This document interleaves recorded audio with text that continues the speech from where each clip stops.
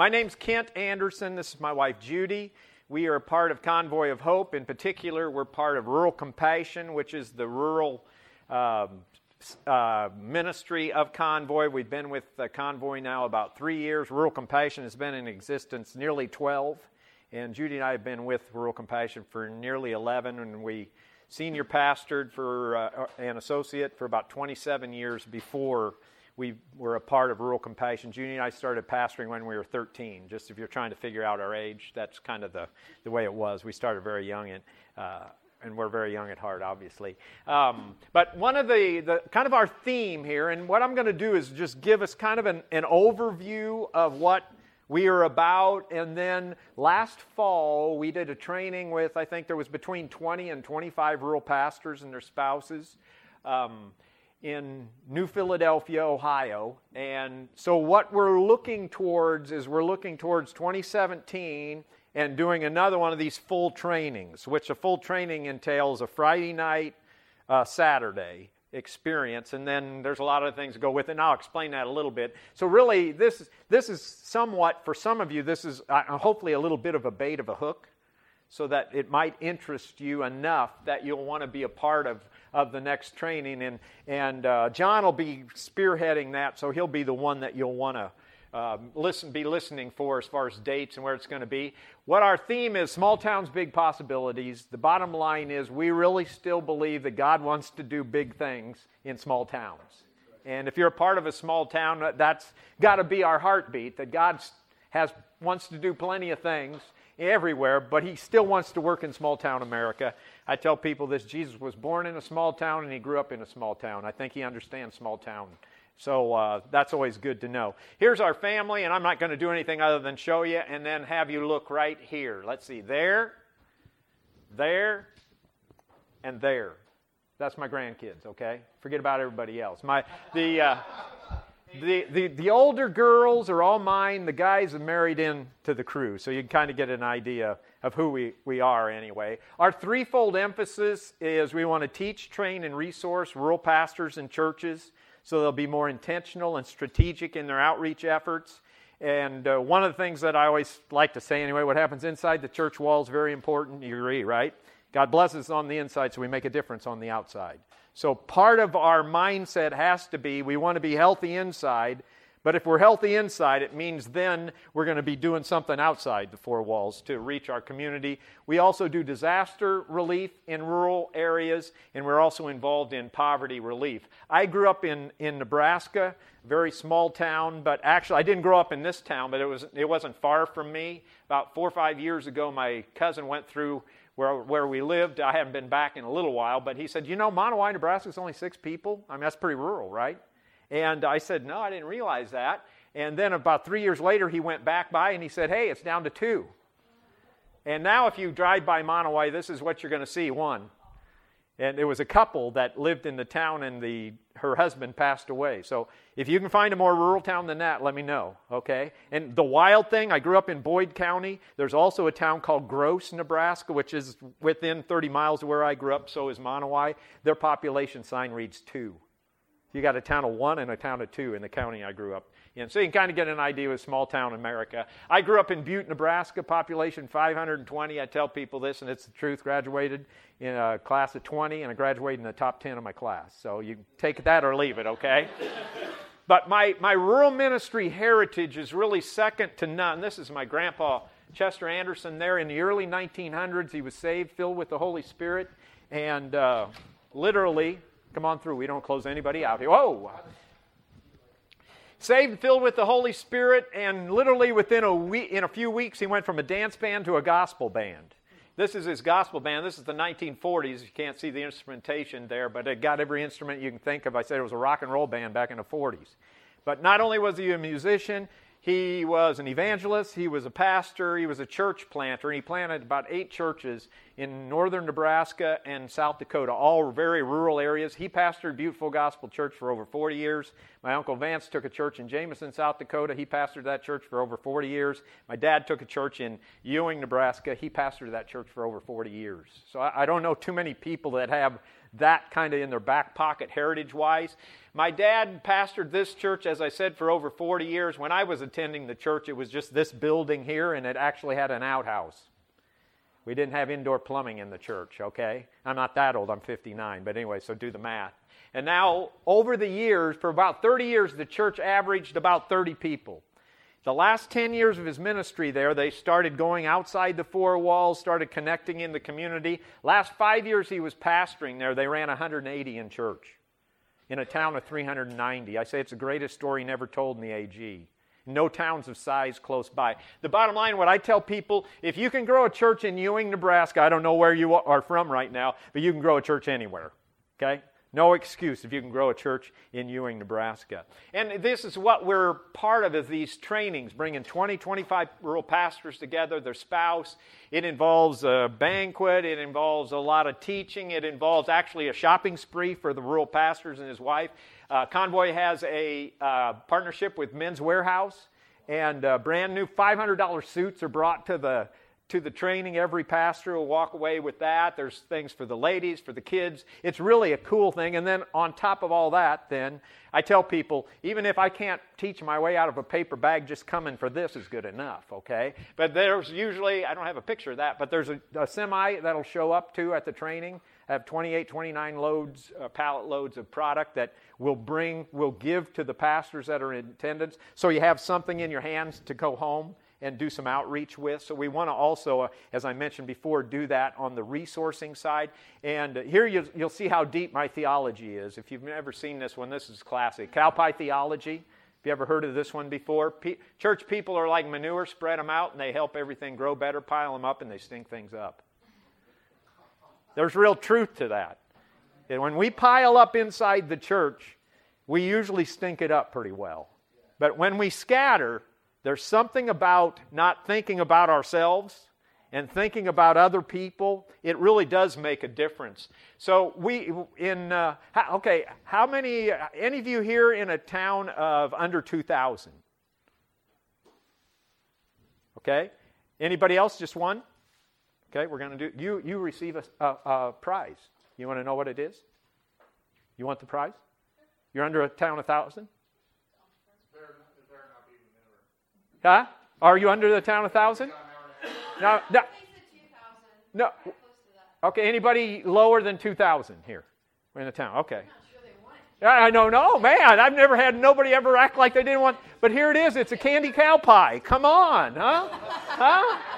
Man, I think I scared you to death. I'm sorry about that. The way maybe I didn't explain we weren't going to take you out and beat you up or anything. That's something that'll. And now everybody else gets a consolation prize. Okay, we got a couple bags, and it's rural too. Take one and pass it around. It's cowtail. You can't get any more rural than that, huh? Everybody gets a cowtail. How about that? In our trainings, we use this verse, and probably will continue to do so, because I like it, for one thing. But John 21:6, throw out your net and see what happens. And we know the storyline there, but I think of outreach as that. I think of it as taking the net, anything that we do, offering ministry, the cup of cold water in Jesus' name. Anytime we do outreach, it's as though we're throwing out the net. And the point of this is, we're going to throw out the net. We are responsible for contact, not conversion, but we are responsible for contact. So every church needs to be making contact outside the four walls of the church. In essence, that's throwing out the net. Mark 10:45, for even the Son of Man did not come to what? Be served, but what? To serve, okay? So here's our thought on this. If we're really going to be effective in our community as far as outreach is concerned, then the smartest thing to do would be doing it the Jesus way, right? And the Jesus way was this. He served his way into the lives of people, and story after story, it opened up the opportunity for him to share his way in. And we've really found this very, very effective, and again, it's because Jesus did it, so it makes sense we ought to pattern ourselves after Jesus in that way. If we can serve our way into our community, It's going to give opportunity not only for us as leaders, but our congregation, if they do that too. It opens up the door for us to be able to share our way in. And one of the questions that we have to ask ourselves is simply this: how well are we as a fellowship, the Assemblies of God, how well are we doing throwing out the net? I've got one stat here that kind of speaks for itself, but this is from headquarters. 53% of our AG churches have either plateaued or are in decline.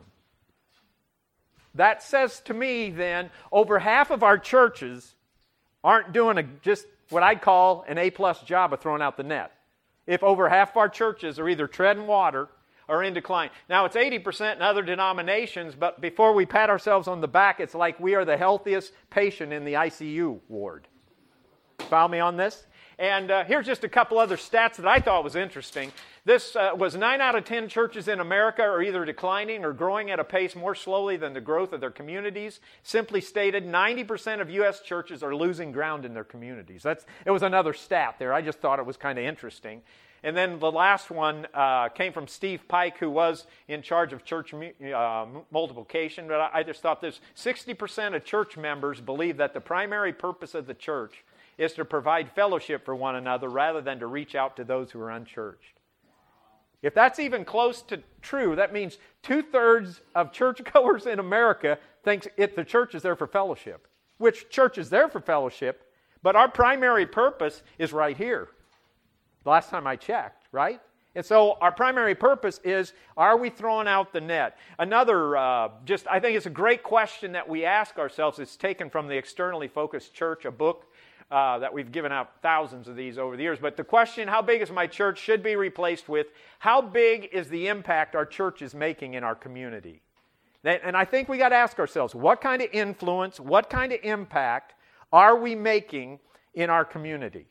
Or maybe we could even ask this: does the community, one, even know we're there? And what do they think of your church as? Oh, I know your church. You are the church that does what? In the same book it said if a storm blew through your town and wiped your church off the face of the map, one, would people even know it was there in the first place?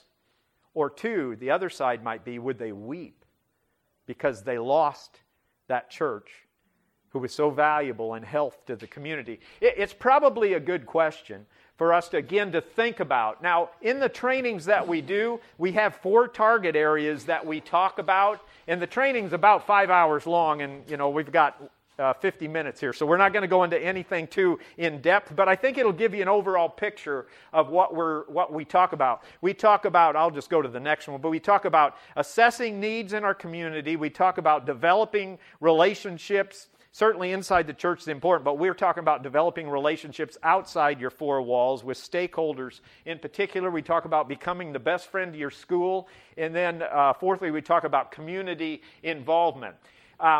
And you'll get a notebook and a book bundle and different things along like that at the training. But one of the things we say is we need to understand and know what the needs are in our community. Not think we know, but we actually need to do some research and some assessing so we understand what the needs are.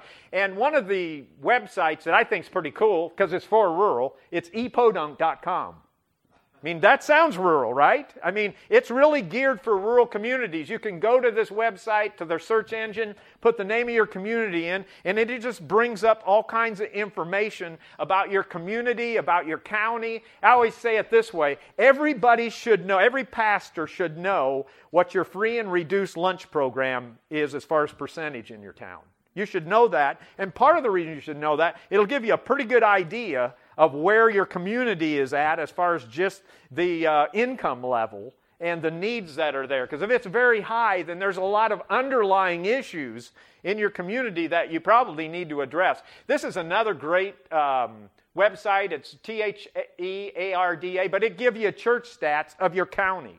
It'll tell you how many Lutherans, Baptists, Assembly of God, Catholics. It'll even tell you how many unchurched people you have in your county. It's really a cool website to go to because, again, it'll give you an understanding of your community. And here's what I've come to find out is that oftentimes we as rural, especially rural pastors and church, we know the external map of our community, the streets, But sometimes we don't know the internal map of what really makes our community tick and what's going on in our community. We work with the church in Attica, Indiana, and they did some of this assessment. They did some other things to find out where their town was and the need in their town. But this is what Pastor Ben found out. It's a town of 2,500 people, that 80% of the town was not attending church.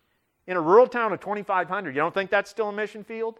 And you've got to see that. You've got to see your community as a mission field. And probably in most cases, as rural pastors, you're not only pastoring your church, you're pastoring your community, and you might even be pastoring your county.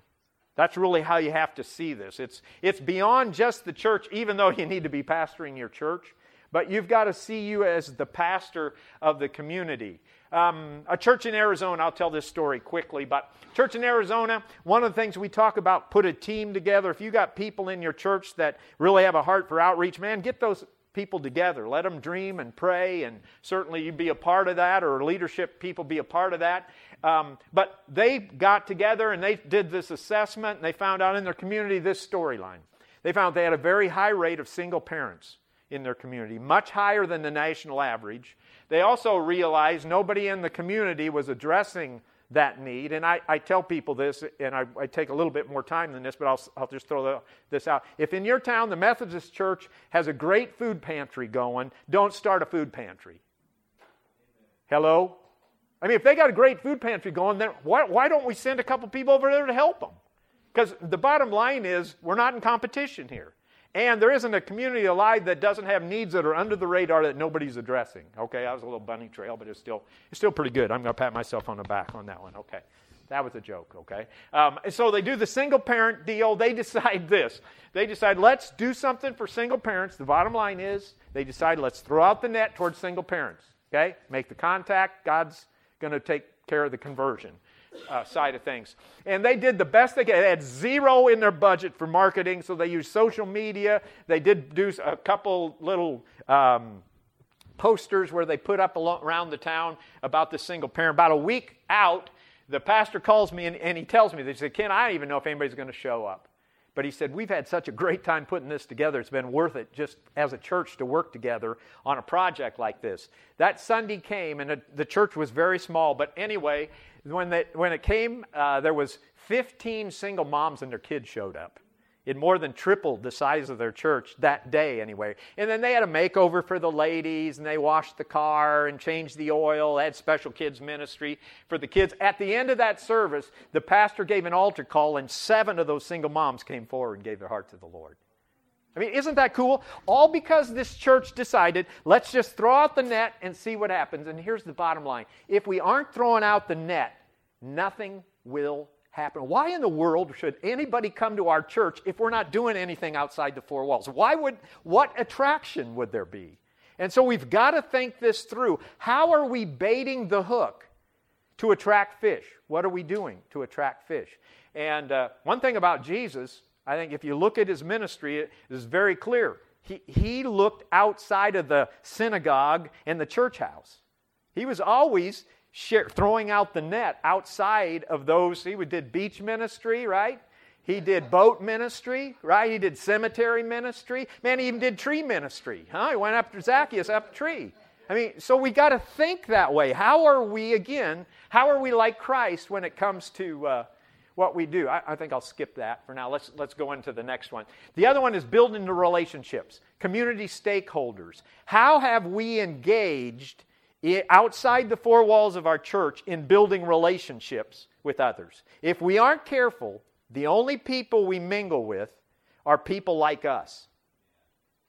I mean, we can be, as pastors in particular, I know I'm not speaking all to pastors, but even as church leaders, if we're not careful, after a while, the only friends we have are Christians. We don't even have, in fact, I can tell you this story and I'll tell it quick, but I was dealing with this was an AG pastor, and he told me this. Because we were talking about building relationships, and part of those relationships are building with people that aren't church people, non-Christians. And he said this. He said, I've been in the ministry 45 years. And he said, I've never had a non-Christian friend. And secondly, I'm not planning on having one. Their church ran 15. I can't even believe 15 showed up to that. You follow me on this? There's got to be a development of relationships. So how can we make connections with I put the mayor up there, but every town has stakeholders, and it could be somebody like, I don't have that up here. Maybe I got it on my next, yeah, I do. On my next slide. The Kingman, Kansas came to a training, and they went back, put a team together, started praying together, and they really felt like the football coach was one of the main stakeholders in town, mainly because their football team had been good a couple of years in a row, won a state championship. And the bottom line is, Pastor Brian said, he said that the football coach was God in town. So they decided, let's do this. Let's throw out the net towards the football coach. So they engaged with the football coach, and then they did some things for the football teams, a couple acts of kindness. And after 6 months of just, again, kind of focusing in on this stakeholder, the football coach, out of the blue, the football coach said to Brian, Pastor Brian, you want to be the chaplain of our football team? And Brian said, that wasn't even in the back of my mind. But here's the bottom line. When we step out in faith, God starts opening doors that we can't comprehend. But God opens doors as we cast the net. I say it this way. It's our move first, then it's God's move. And I like to use a verse. Draw nigh to God and what? He draws nigh to us. You can see throughout Scripture. It's usually, we human beings, we make the first step, and then God comes into the scene. What we'd rather do is just God pick people up and throw them in our church building. But it just doesn't work that way. And again, you might have a nice church building, good worship, you might be a very good preacher, but unlocking the church door doesn't mean one person's going to come through outside of what your church crew is right now. Does that make sense? And so there's got to be, I say, the most important days of a church's life is in between the Sundays. What are we doing in between the Sundays to touch people's lives? I really do I believe that. One of the ways that we love to do is we like to also help rural churches, because I mentioned the term resourcing. So we, as U.S. missionaries, raise funding, and one of the things that we encourage rural churches to consider anyway, and that is to make a contact with maybe the police chief, firefighter, or fire chief, EMS, the emergency management coordinator, but to make some contact there. And we say, consider doing this. Do a hero day. I'm going to use firefighters for the example because I got a firefighter Bible here. But we have police Bibles and EMS Bibles. They're geared for firefighters. They're geared for police. They're geared for EMS. And churches will do a hero day where they'll invite the firefighters and their families together, do a meal in their honor. The pastor usually will share a sermon or sermonette short of thanking the heroes, thanking them for their service in the community, maybe even do a Jesus was a servant, you're a servant too. And at the end of that time together, every one of the heroes will get one of these Bibles, and I think you maybe can see, that's pretty clear here, that we really pretty much demand you inscribe the name of the hero and their badge number on the Bible. And it has just been, I can tell you story after story after story of churches that have invested in one of these three heroes or all three of them and have done this, and it's just been a very positive deal. Not that long ago, I'll use the example of a church in Groesbeck, Texas. 3 years ago, they were running 9 in church. And literally, when the pastor came there to share the first time, he could see through the wall. He could see the tree limb. And I mean, the building was a mess. The church's reputation was horrible. They were running 10. In fact, the district thought the church was closed. I mean, it had every strike against it could. Play this now, 3 years later, they're running over 100 in attendance. And they had every reason to be dead in the water. But the church, even with 10, started throwing out the net, in particular to the firefighters. And they did a hero day. But here's what we talk about in the training. Don't have much time to talk about this, but here it is. We AG people are world-renowned for this in America. I call it the one and done. We do an event or we do an outreach, and that's it. We don't follow up on it very well. We don't follow up after the fact with some other touches. And what we stress in the training is, let's say you're going to do a firefighter, a hero day, but you're going to go into that hero day then with 4 other touches beyond the hero day. So you're following up with relationship. You might do coffee and donuts sometime. You might ask when to clean the vehicles. You're going to have a few people show up to do that. You're going to find out maybe there's a tool or some item they could use. You're going to follow up with that. You follow me on this? Find out birthdays and anniversaries. Whatever that is, you guys put that together. But that's what we see often when churches really build touch upon touch. That's building the relationship. And that's what they did. It just so happened that there's 6 months of there were 5 or 6 touches. Basically about 6 months from when they first started. Easter Sunday was 6 months from there. So that was their goal. At Easter Sunday, they were going to make a special invitation to the firefighters to come to church. They made the invitation, again, threw out the net towards these firefighters. And they more than tripled the size of their church. Of course, it wasn't very big, but they more than tripled the size of their church on that Easter Sunday. And now if you go to Groesbeck, Texas, if you go to the church service, they run, like I said, over 100. But about a third, they got 7 families that are firefighter families that are coming. And the fire chief is coming. The cool thing is, if you go to church, and we've spoken at the church a couple of times, now they have fire trucks in the church parking lot. And the pastor told me a couple of weeks ago, an alarm went off and he lost a third of his church because they had to go. And I thought, I'd rather lose a third of my church because we had firefighters in them than we fought and we split. Hello?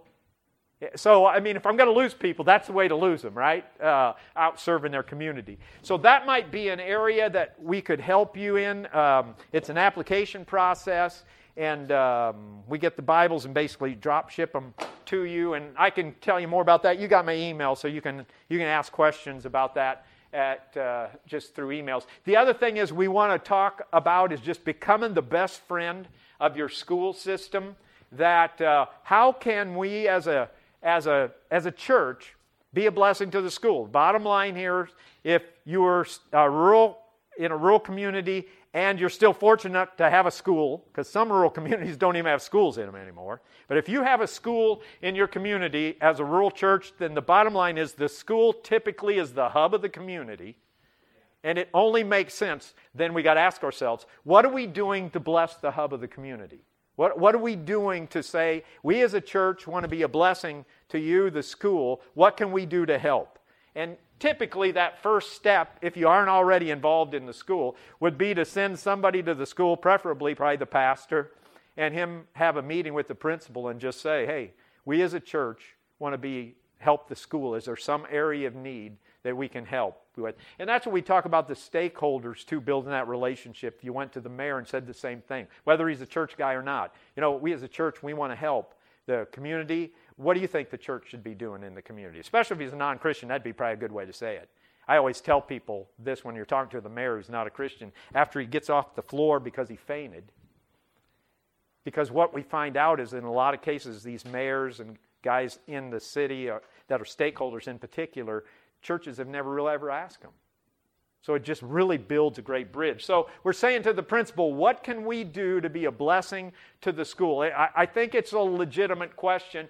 And in a lot of cases, if you haven't made a lot of inroads into the school, a lot of the churches are doing something as simple as really focusing on maybe the teachers and the teachers' lounge in particular. I told this story in my first workshop, and this just happened this week. A pastor went to a training, went to the local school, really hadn't even been in the school before, and he'd been in the community for quite a while. But he saw the need that the church need to bless the school. He goes into the teacher's lounge because the principal's given him basically a guided tour, and it was like a bomb had hit. It was a pit. And on the spot, he just felt like God was telling the principal, he said, you know what, we'd like to adopt the teacher's lounge. We'll come in here, maybe we could do some painting. Your teachers can tell us what they want. We'll provide food, we'll provide this. And that was, it was like the door opened right on the spot. All because the church, what they do, they threw out the net, let's just see what happens. But one church in particular, a lot of them will do this. They'll provide cookies or some kind of snack to the teachers. They'll bring it to the teachers. I always tell people, if you're going to bring a snack or any kind of item to the teacher's lounge, make sure it's good. No burnt offerings. You follow me on this one? Do something good. If you're going to do anything with the teachers, you want to do it classy, so to speak. Well, this church, it was in Nebraska, New Heights Church. They brought fresh cinnamon rolls. to the teacher's lounge. And the pastor even told me this. He said, you know, when I brought the cinnamon, it really was a God thing. He said, I just was going to bring the cinnamon rolls and put it in the teacher's lounge and leave. He had a little card, New Heights Assembly, loves the teachers, loves the aides, loves the kids, we're praying for you. But he said it happened to be at a break, and he didn't even know it.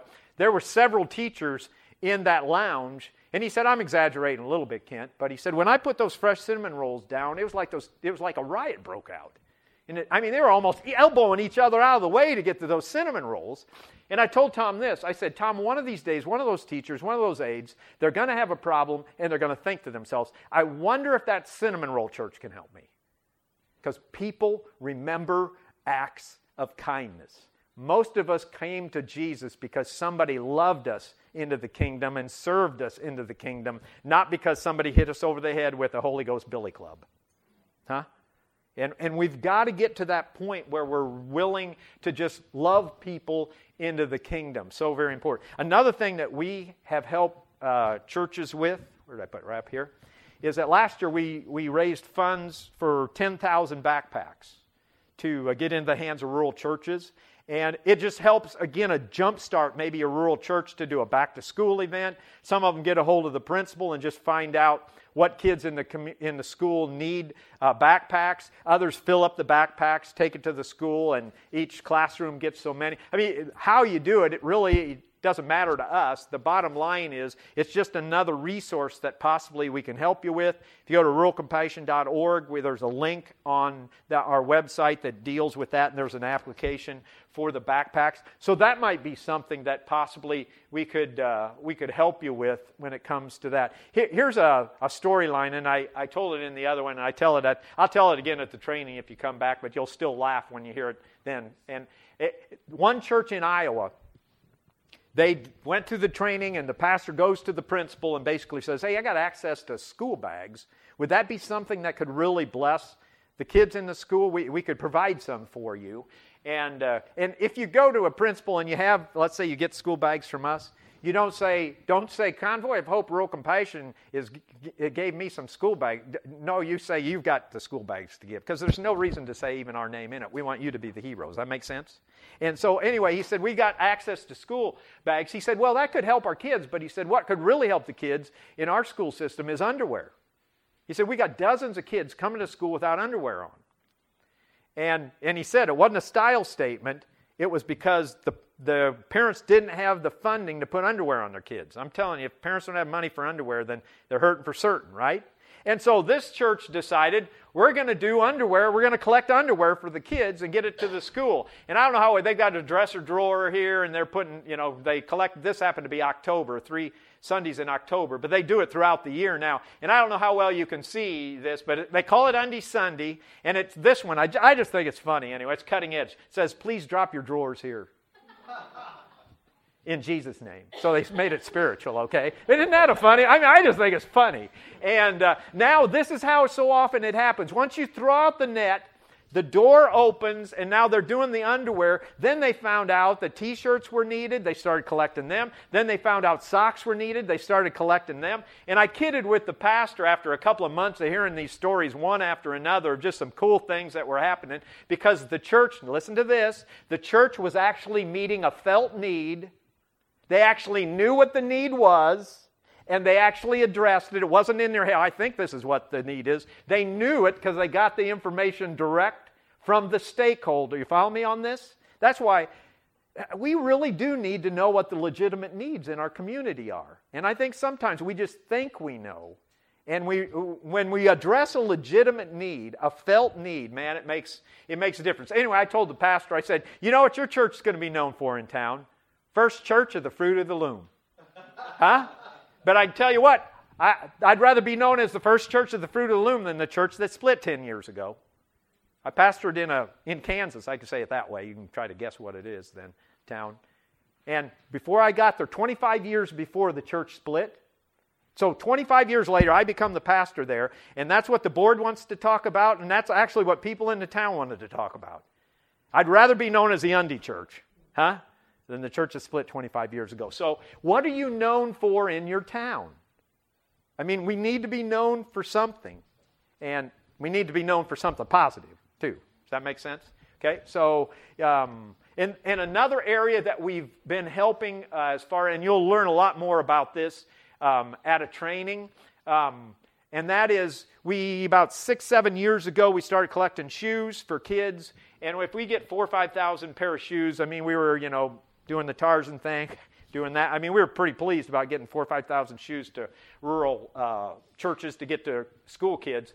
But 3 years ago, Convoy got a partnership with Tom's Shoes, and this is kind of what they look like. You can't really tell them, but they're just a casual Tom shoe, okay? Kids know what they are if you don't. But the bottom line is 3 years ago, we were able to get into rural churches, rural communities, hands 30,000 pair of shoes. So we went from 6 to 30,000. 2 years ago, 60,000. This past year, 100,000 shoes. And it's just a cool deal. If you are eligible, and we'll talk about that in the training, if you're eligible, you can get up to 500 pair of shoes. These go for about $50 a pop. You do the math on that. Tom's gives it to us to give to you. I mean, it's just unbelievable. And Tom's has even been paying for the shipping. So, so some of these rural churches are putting shoes on every kid in the school. I mean, again, it's just an amazing open door. And I could tell you some really cool stories on that. And where are we at time-wise? Let's keep going here. I can always back up if I want to. Community involvement. Here's the idea here. When we talk about that, we talk about this idea. They're already in your community. There are organizations or whatever. They organize the event, they plan the event, and they pay for the event in your community. I guarantee all of you have that. It's a matter of whether we can find a niche in that event. So it's not a deal where we have to come up with $10,000 for the event. It's just us finding the niche in the event. And I really believe this. Every church should have a couple of niches just in community events.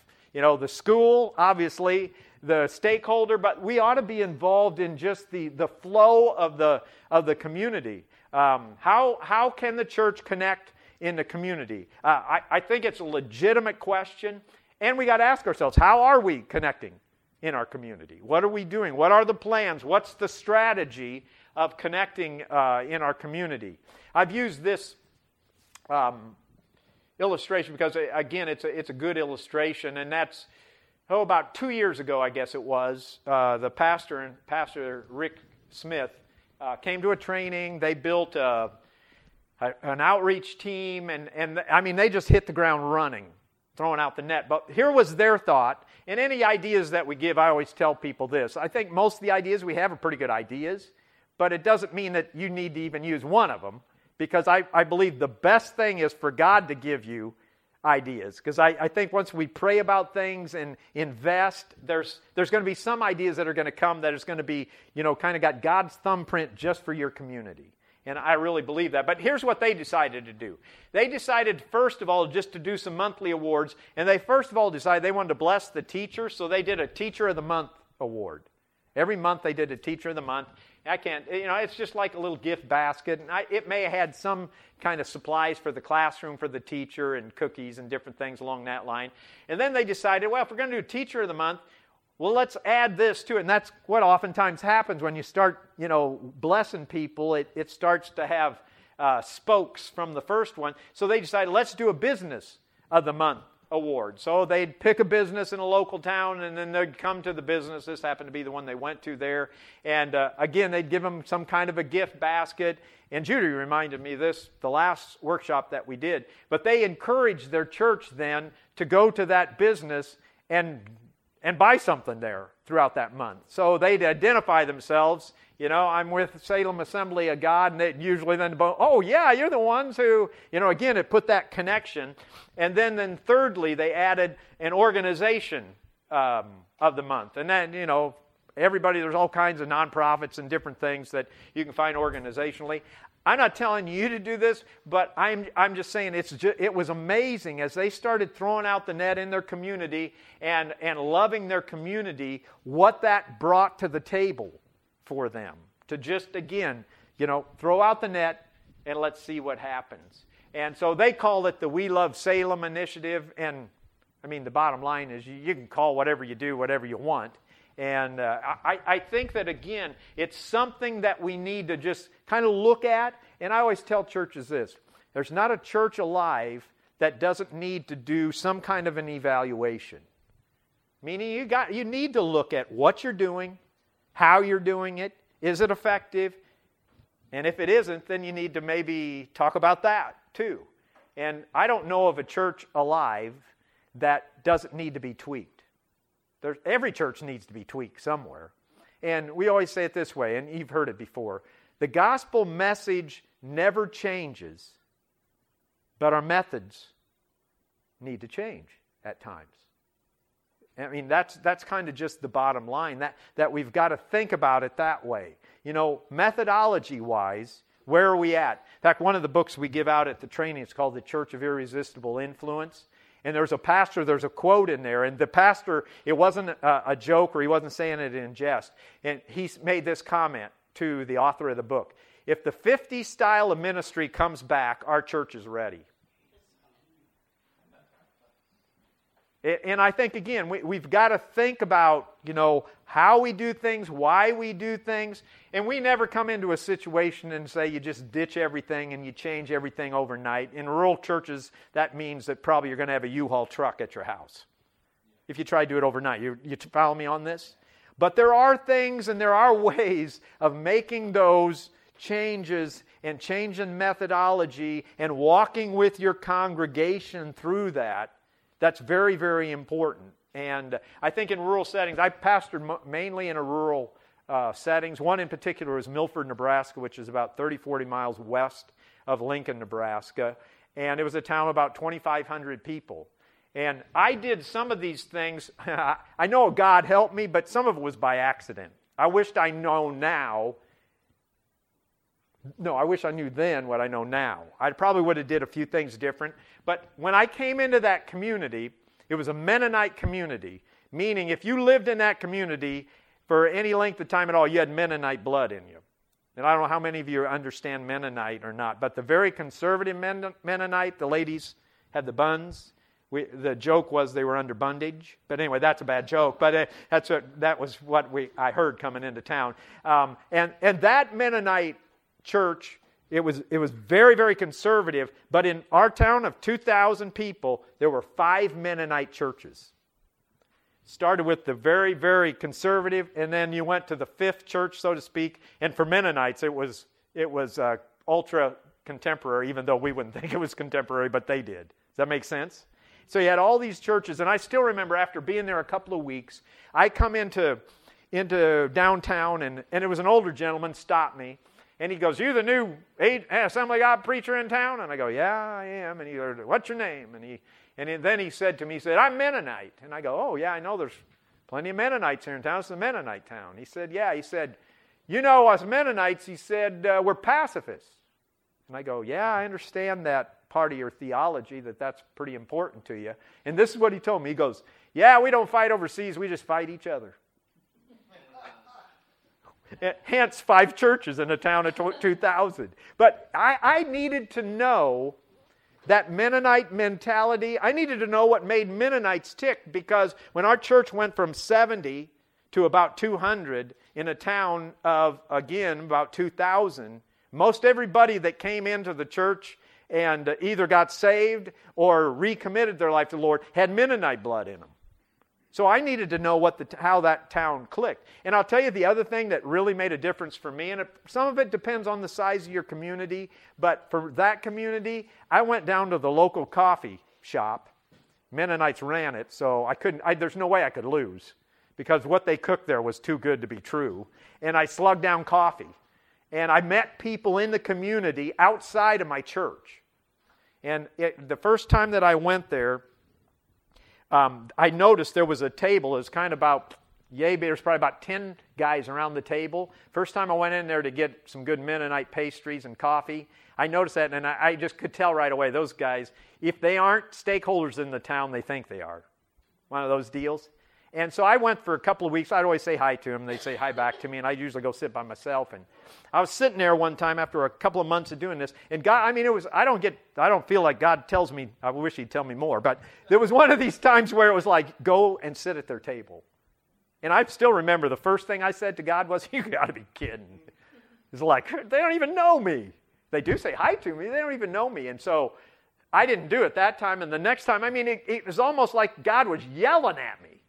And so I was like, there was a chair open. It was like 3 weeks after being told this about every time I went in there. And I still remember pulling my chair up and sitting down, means we got 15 minutes, and sitting down at that table. And what I did was I could have got an Oscar because I was scared spitless. But I acted like I belonged there. I did my best job of acting like I belonged there. Because when I sat down, those people, the guys, they just looked at me like, what are you doing? They had that look on their face. And I just kind of acted like everything was okay. But as I built relationships, every day that I could, I'd go in there and I'd sit at that table. And it got to the point when I didn't go there in the morning, and so one of those guys would see me downtown, they'd yell across the street, "Hey, Pastor!" I go, "Hey, what, Bill?" He goes, "You missed coffee and donuts with us. Where were you?" And I'll tell you what, I learned more from those guys than in some cases that I did from my church. Because they talked about the community in a way that and yeah, I'd like to tell you, the storyline was throughout the net towards those guys, and one after, all 10 of them were, and 5 of them became board members in my church. Some of them came and attended the church in different times and this, that, and the other, but none of them really ever got connected with the church. I had opportunity to pray with some. I mean, it was just a cool opportunity, but the bottom line is, even we as pastors, and I say this in a training, those of you who are pastors, do not allow your office to become your prison. I mean, pray, study, you need to do all those things, but you need to set aside time where you're mingling with people outside the 4 walls, again, whether your office is in your house or at your church. Because rural pastors, I'll just be honest with you, the city pastor can get away with not rubbing shoulders with people. But a rural pastor, if you hunker down and you don't ever go to a football game, or you don't ever go to a community event or a play at the school, I mean, if you never do any of those things, I guarantee you, small town people are going to peg you as a person that just really doesn't care about the town. Well, that's the pastor, that's that church there, they just do their own thing, So that's part of this whole idea of, it really does start at the top and trickle down. We've got to be the cutting edge on really touching, throwing out the net, but we have to have a team built around us to do it, to be effective. I really do believe that with all of my heart. Here's one church who just did this, not telling you to do this, but I love the T-shirts. They put together an outreach team, and anytime they go out, they wear these T-shirts, and it's the church that's left the building. Don't you like that one? Because that's really what our church needs to be. It needs to be a church that's willing to leave the building and still be the church. And the church that leaves the building and is throwing out the net, the opportunities there, I believe, are many, but we've got to learn and put a plan together to throw out the net. We got about 10 minutes left, and anybody have any questions or thoughts, or maybe some of you are already doing something in your community to the point where maybe you just like to share something. Maybe you discovered a need. Maybe it's a relationship with a stakeholder. Maybe it's a school involvement or community involvement. Yeah. I'll do kind of a little bit of both. Okay. I've worked my way into the school system as a teacher now. Oh, cool. So it's been a very interesting journey in that, because it started out as an assistant band director. Oh, wow. We started blessing the kids, and they would come up to me, and all of a sudden, and I knew it was the Holy Spirit, but they'd start confessing all these things, and I'm like, what do I do with all this, other than pray? Pray with them. And it's been a progression where the community, in my story, the people that thought if I didn't really give my heart to Jesus, that all hope was lost, are the people that are hiring me now for the position that I'm in to be able to bless those students. And so now, what we're doing is just reaching out with a backpack program to the smaller kids, because they don't have an opportunity to cook meals for themselves or go places. So the backpack program really does help. And that is, they take it home over the weekend, or it's every night? Yeah. Or weekend? Yeah, over the weekend. On Friday we go, and we just give them all sorts of different foods. That's cool. A lot of churches are doing that. I say a lot, but there are several that are doing that right now, and it's a great open door. And obviously, for you to get to where you were on that, I don't know who you coordinated with to get the food and all that. Okay. Okay. All right. So that's how you work that one. Then okay, great. Man, that's a great storyline there. Thanks for sharing that.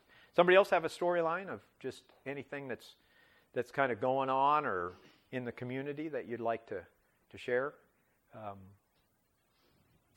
John? At the fall thing last year, you gave out those pallets of merchandise for the churches. One of the things that was on this pallet were those Hostess snowballs. Oh, okay. And we participated in the Christmas parade at Mount Fountain, and we always give candy away. Well, we decided we would put those on a float and hand out snowballs. Ah, okay.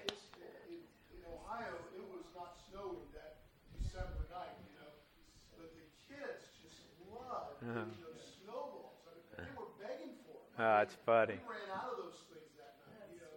It was hilarious because, Mom, can I get one of those? Can I get one of those? It was hilarious. And that, Of course, it was just a touch. It wasn't really right. outreach. We gave little cards about church and so forth. Yeah, I remember you telling me that.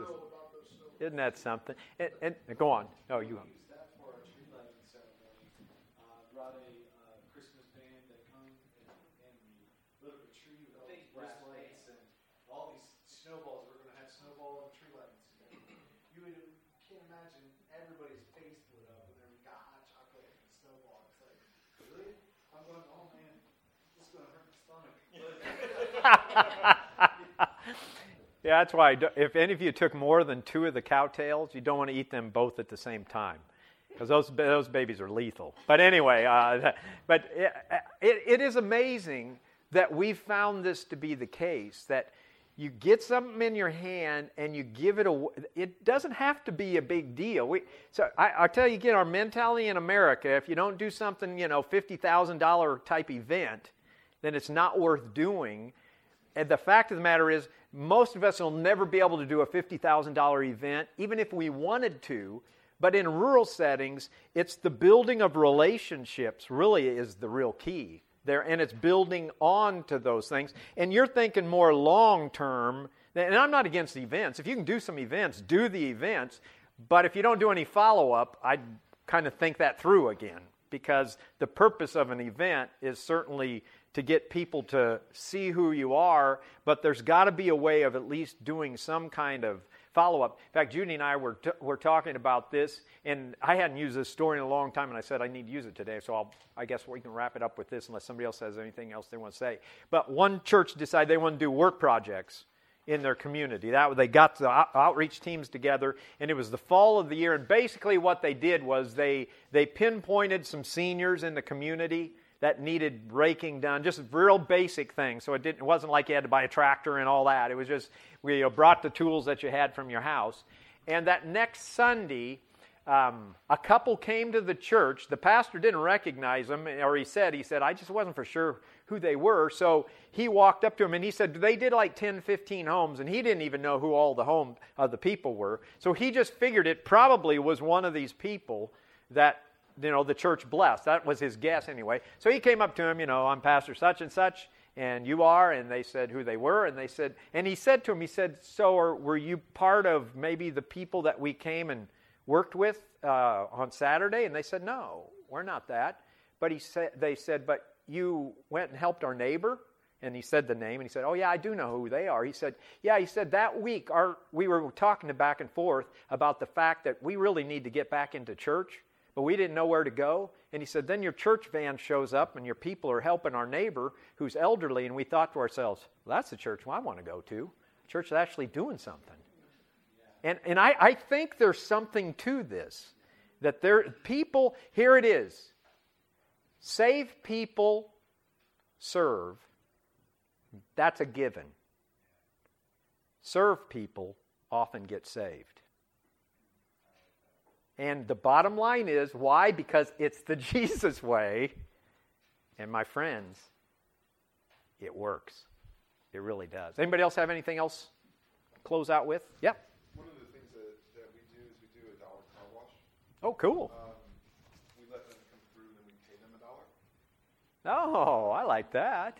And so most people are expecting to pay, so we pay them $1, and then that opens up the Oh, I love that. conversation of Oh, what are you doing that for? why are you doing Yeah. this and so forth. Write that one down. Yeah, can I use that one in the trainings? Okay, yeah. I'll act like I came up with it, okay? No, I'm just kidding. I've never heard that one before. I'll give you $1 for, oh, I love that one, yeah? My brother had a house fire this year and lost everything. Okay. And a pastor of this local church in that community came by that morning, they were on the news and everything, with shoes. Oh, okay. They still talk to this Isn't that day. something? People donated money, but the thing that got them the most Isn't that was something? the shoes, because they all ran out of the house with Wow. Huh. even just the shoes that you think immediately children, but people Yeah. with house fires, they need everything. Absolutely. That's amazing. That's this act of kindness deal. It really is a big deal because I could bet you money, and I'm not a bettor, but I could bet you money all of us could think of a time when we were maybe in our teen years. When I can think of a time when a lady came and blessed me, and I wasn't expecting it. I can tell you still the date, the time, what the lady wore, who she was. I still remember. I don't even remember my name half the time, but I remember hers. There's something about that, and I know why. It's a Jesus deal. It really is. Lord, thanks so much for this opportunity to share together. And Lord, we want, personally, we want to be net flingers. As corporately, as a church, we want to have a net flinging church. God, we're just believing that 2016 is going to be the year of touches, of net throwing, of casting the line and catching fish. Lord, we just want to do everything that we can to bless our community, to be like you, serve our way in the community, open up the door to share our way in. Lord, use us like never before. We're believing for great things, oh God. We're praying for godly connections. We're praying for favor. We're praying for open doors. And we'll just be quick to give you all the praise and thanks. In Jesus' name we do pray. We say, Amen. You've got my card there, so if you have any questions or thoughts or anything in between, I text a lot, email a lot. Just don't call me 3 in the morning because I'll be sleeping, but Judy will be doing a prayer walk around her neighborhood at 3. No, she doesn't do that. So anyway, thanks for your time. Thanks for coming out.